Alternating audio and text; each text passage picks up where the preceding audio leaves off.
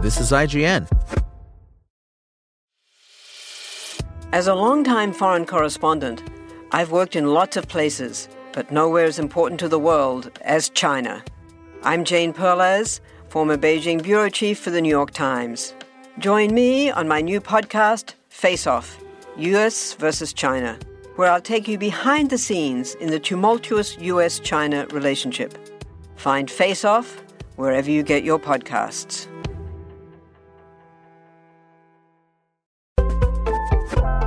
This is IGN. Killers of the Flower Moon Review by Siddhant Adlakha. Killers of the Flower Moon is as brutal as they come. It spans dozens of murders over several years, across a Herculean 206 minutes that allow you to dwell on its brutality in a way few movies ever do.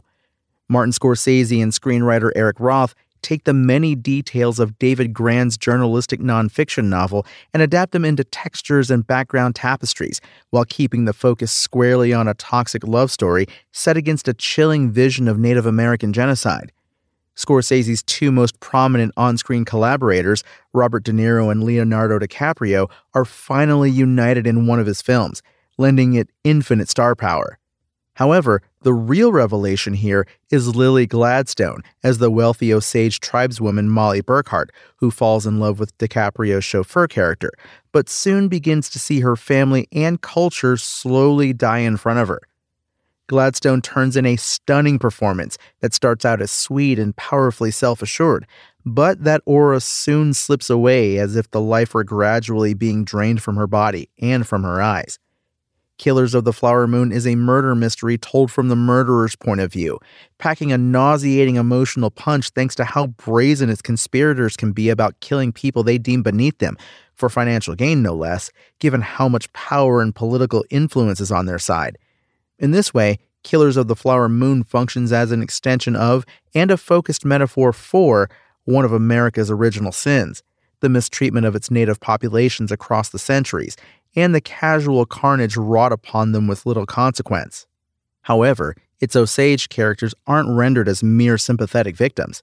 They are, in terms of screen time, secondary only to DiCaprio and De Niro's quietly vicious characters who hide behind their friendship to the Osage. DiCaprio plays Ernest, the enthusiastic lackey whose charm becomes buried beneath complicity, while De Niro plays a seemingly benevolent uncle, the scheming cattleman and business magnate William Hale, who audaciously refers to himself as the King of the Osage Hills. But the perspective of the Osage tribe is central to Killers of the Flower Moon's success. The script was heavily rewritten with Osage input, and it shows.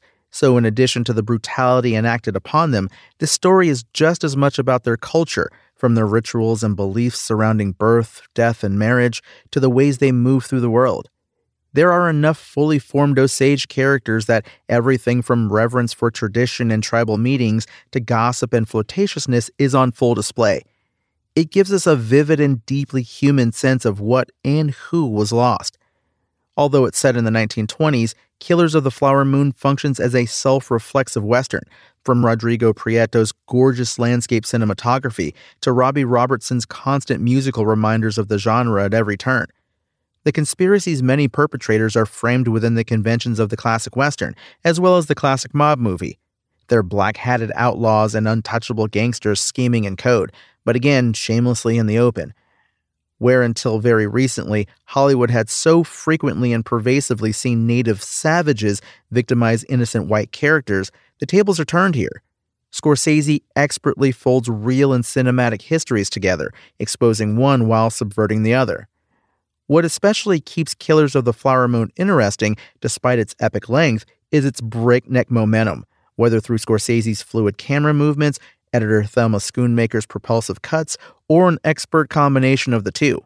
The subject matter may be somber, but this is a Scorsese movie through and through, with a litany of minor parts played by instantly recognizable actors like Brendan Fraser and John Lithgow, and scenes of snappy dialogue that make each bit of planning and plotting feel like something out of Goodfellas.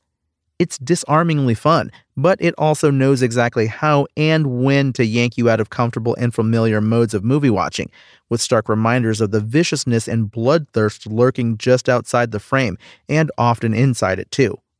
The lengthy runtime has the advantage of making something heavy settle in the pit of your stomach for extended periods, not unlike the last hour of Scorsese's The Irishman, in which learning the details of a secret murder plot becomes stressful and harrowing. Only this time, the plan is visible for almost everyone to see. Every white character, at least, and the camera is complicit too, making it even more dread-inducing. It becomes all the more depressing given the ease with which violence is perpetrated against the Osage, even within the confines of supposedly just systems, which seem unlikely to convict white men of these crimes to begin with. Like the novel on which it's based, Killers of the Flower Moon offers a detailed portrait of the Osage tribe, the infamous murders committed against them in the 1920s, and the life of Molly Burkhart, who saw most of her family slain. As Molly, native actress Lily Gladstone brims with innocent love and ferocious anger, delivering a performance that's sure to launch her into Hollywood's stratosphere, especially as she holds her own against compellingly corrosive work from De Niro and DiCaprio, as men whose warm benevolence is always underscored by an icy chill. It's one of Scorsese's most brutal films, yet one of his most thoughtful and self-reflexive, as he crafts a subversive murder mystery that leaves no lingering questions save for one. It's a question that defines the tide of American history. Just how far are people willing to go for greed? Killers of the Flower Moon opens in theaters on October 6th. Thanks for listening. My name is Tony Jackson, and for the latest on updates on Killers of the Flower Moon, visit us at IGN.com. Spoken Layer.